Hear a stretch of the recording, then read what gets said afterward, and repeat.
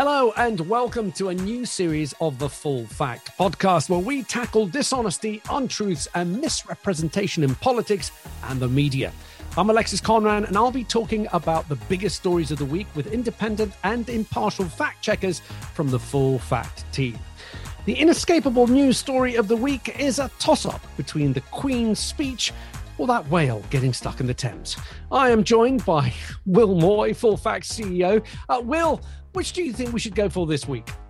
Well, the whale was the story that really grabbed my attention, but it's a bit hard to imagine there's a cover-up of a whale. So I guess the Queen's speech is more our territory. Yes, it's a fitting place to start. Legislation will be introduced to ensure the integrity of elections, protect freedom of speech, and restore the balance of power between the executive, legislature, and the courts. Now, Will, this caused a little bit of confusion with some commentators from across the Atlantic. Now, one such commentator was Kyle Becker of Becker News and Fox News, who tweeted, breaking, as you tweet with any sort of new piece of information, you just put breaking in front of it and makes it breaking news. So he says, the Queen of England is triggering the left worldwide with major announcement. But that's not quite how the Queen's speech works, is it? Not really. I mean, it is possible that the existence of a hereditary monarch running the country is triggering for all kinds of people of political views worldwide. But this is not what's going on here. We saw quite a number of claims, actually, that heavily implied that the Queen herself personally supports and approves of the policies, including some controversial measures which will require people to provide photo ID if they want to vote in elections, which is very controversial, and similar measures are controversial in other countries. Now, you can understand why people in the United States might be confused about the Queen's speech. They don't have one, and it's peculiar tradition in British democracy that doesn't actually have any real equivalent in the United States. The tradition is that the monarch reads out a statement laying out the legislative agenda of the elected UK government for the coming year. She doesn't write it. She doesn't have any input on the policy of it. And of course, over the years, she's read out the agenda of all kinds of different governments, of all kinds of political persuasions. So if she believed everything she'd said over 50 years on the throne, she'd be either a very, very flexible person or thoroughly confused. Now, look, let's look at some of that content in the speech that was perhaps, if you look at opinions left, right and centre, perhaps that was what may have been referred to as a triggering. And this was the announcement, as you mentioned earlier, about voter ID. There's a lot of speculation as to what exactly these plans might entail. What do we know so far? Not that much. It was announced during the Queen's speech that the government intends to introduce legislation that will require all UK voters to provide photo ID at polling stations to vote in future elections. And that's a big change. At present, Northern Ireland is the only part of the UK that requires voters to prove their ID at polling stations, and that's specifically related to the history and events in Northern Ireland. These reforms, the government say, are designed as a means of tackling voter fraud, although the evidence for that is pretty limited. And of course, other people point out that adding new barriers to voting can deter people from taking part in democracy and are afraid that it will deter specifically poorer people and ethnic minority voters from taking part in democracy. Okay, so do we have any idea how many people this may affect? Can we put a number on it? Well, this is the first realm of claim and counterclaim. With anything which is both highly technical and highly contentious, people always have their own take on what the impact is going to be. So the Financial Times' Helen Barrett says that 3.5 million voters have no passport or driving licence, according to government estimates. Labour MP Nadia Whittome says 1 in 4 adults don't have photo ID. That's roughly 10 or 11 million people. We actually fact-checked this a couple of years ago, back in 2019, and we found that the Electoral Commission was saying 3.5 million people in Great Britain, not including Northern Ireland, which is 7.5% of the electorate, don't have a form of photo ID which would have been acceptable for the voter ID trial scheme they were running. And that same report found that 11 million people did not have a passport or a driving license specifically. So that 11 million is where Nadia Whittome's claim comes from. The 1 in 4 adults don't possess photo ID. But that's specific to passports and driving license.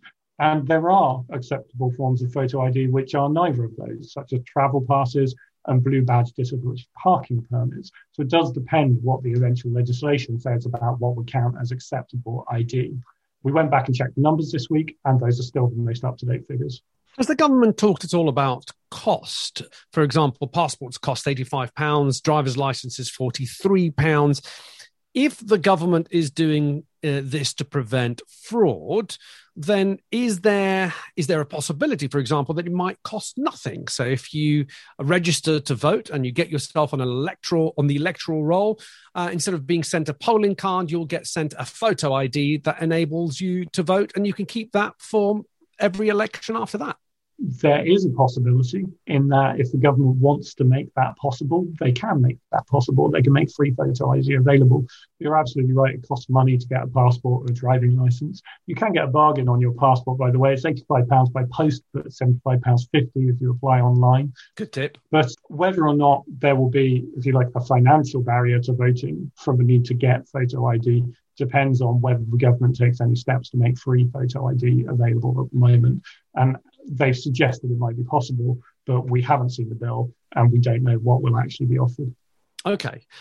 Let's look at some claims around this introduction of photo ID. A lot of MPs have gone out to bat for the government to say why this is a good idea. Indeed, it's needed.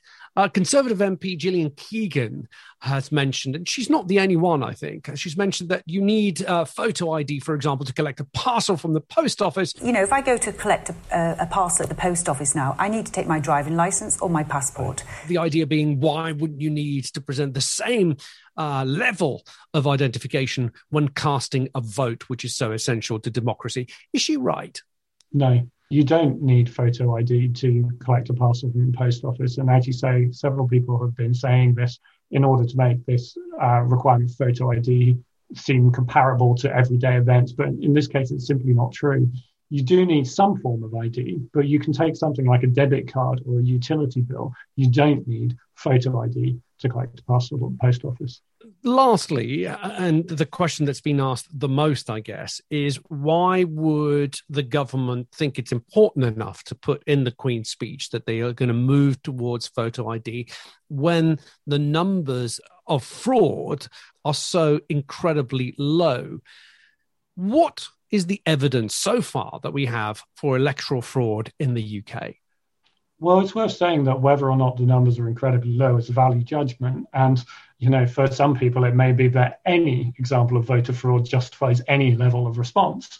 But what we can say is about the numbers where people were accused compared to the numbers affected by trials of introducing voter ID, to give a sense of the scale on both sides of that balance, if you see what I mean.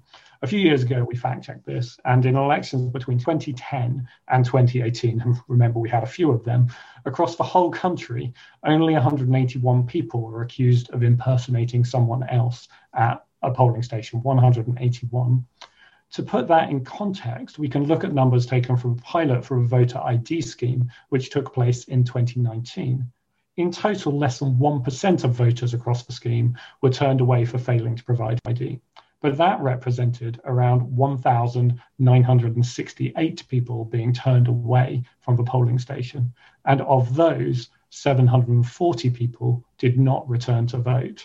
So on that basis, 4 times as many people did not get to cast their ballot because they didn't have ID or bring ID than the number of people who were accused of impersonating another person in all the elections between 2010 and 2018.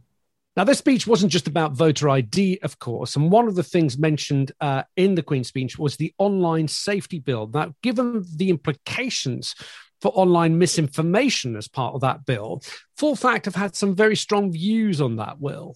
And we were looking for the government to bring in legislation to tackle bad information online. It's something we've been calling for many years. The world has changed, and some of the safeguards we need to protect democracy, to protect people's health, need to change with it. The bill is necessary and overdue, but Parliament is going to need to scrutinise this very carefully. Online safety has to be balanced with protecting freedom of expression, which is also crucial to having informed public debate. And one of the things we are concerned about is that you can't just hand this all over to a government-appointed regulator like Ofcom without serious consideration and proper oversight from democratically elected MPs. So the government should commit to a misinformation code of practice that sets out publicly and openly what the expectations on internet companies are to tackle misinformation and what good practice looks like. And crucially, it should commit to real-time transparency from internet companies. They're suggesting that internet companies should do an annual report on what kind of problems they're seeing on their platforms. Annual reports in this real-time age we live in simply won't work. We need timely information to see where people are being misled and potentially harmed and what proportionate responses look like from that. I mean, I know we've been talking about this for years, it seems. There are countries that have put measures similar like that in place, Germany being one. Has it been successful? Because ultimately you do need the big tech companies, and particularly social media companies, for example, to start playing ball. Germany did something very particular to Germany, which was rules on hate speech. And Germany has very strict rules about promoting Nazism, for example, as a result of its history. And they put strict time limits on the internet companies responding to that kind of content and taking it down where they were required to. Those rules are controversial, and they would be even more controversial in countries other than Germany with a different cultural and historical context for the choices they're making.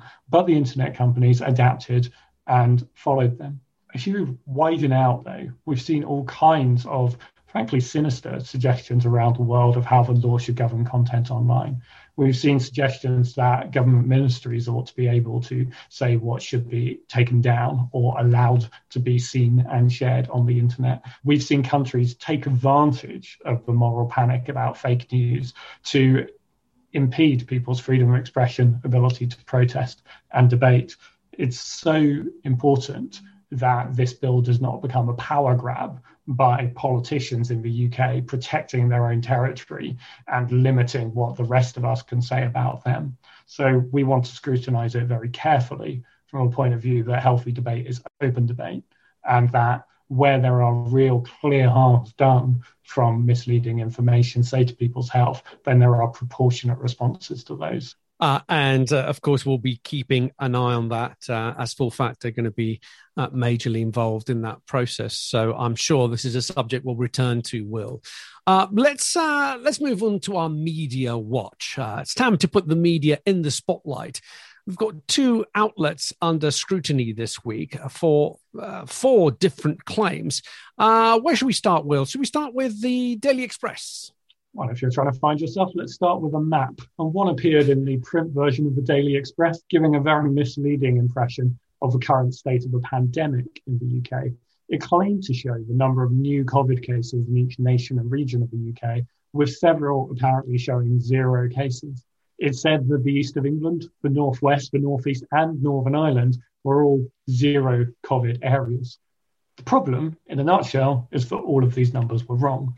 None of these nations or regions reported 0 cases of COVID on the 29th of April or on any other recent day, nor were any of the other case totals accurate. It's possible that the numbers were meant to refer to something else, but we haven't been able to work out what. Now, to their credit, we went to the Express, we asked them to correct the record, and they have printed a correction in the newspaper explaining that.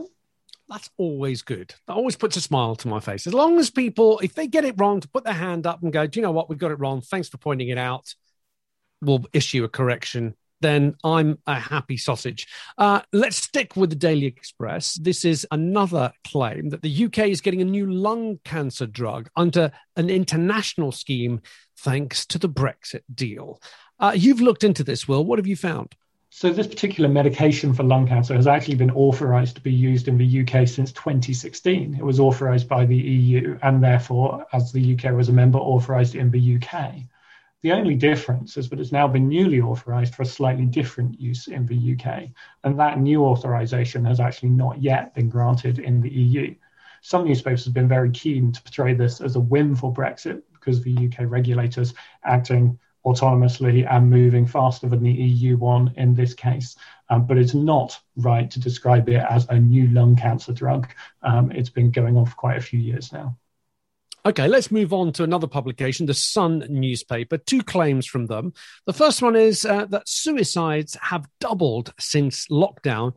If you've looked into this claim, what have you found? It's possible that the columnist in question, Jay Moore, was referring to a statistic published by the London Ambulance Service in October, which claimed that the number of suicide-related call-outs had doubled over the past year.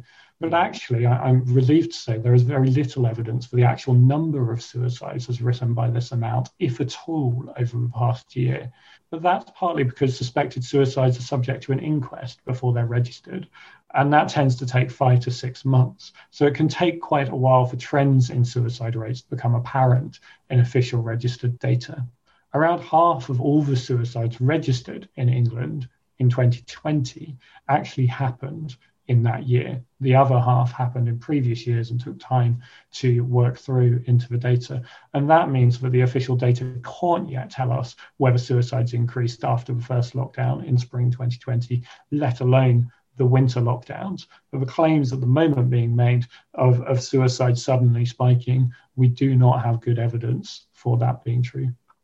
Okay, let's move to another claim. This comes from Sun columnist Trevor Kavanagh. He has claimed that the BBC receives £5 billion of public money. He said our national broadcaster, bolstered by £5 billion of public money, is now identifiably the voice of non-Tory Britain. The bit that we're really interested in is, does the BBC receive £5 billion of public money? Well, yeah, anyone can make up their own minds about the BBC. But on the spending, we all have to look at the same accounts. Mr. Kavanagh seems to have confused the BBC's total income with the amount of that income that comes from the public. So the BBC's total income is around £5 billion, or if we're being pedantic, 4.943 billion last year. And of that, around 3.5 billion is generated from the license fee, i.e. from the public. Right. The rest is generated through non-public means. So, for example, more than £1.3 billion of income comes through BBC Studios, one of the commercial arms, which, among other things, generates money by selling BBC content to international distributors. And BBC Studios also owns the UK TV channels, including Gold and Dave, through which it earns advertising revenue. I didn't know that, but it does explain why you get all the BBC repeats on those channels. Exactly that. That's why you find so much of Top Gear on Dave. Okay, Will, great to have you on the first podcast of this series. Will Moy, CEO of Full Fact. Hope to be speaking to you soon. Thank you. Now, if you enjoyed the podcast, please subscribe and spread the word to your friends to help stop the spread of bad information. Full Fact is independent and impartial, and you can read more about our commitment to neutrality at fullfact.org/about. We'll be back at the same time next Friday morning.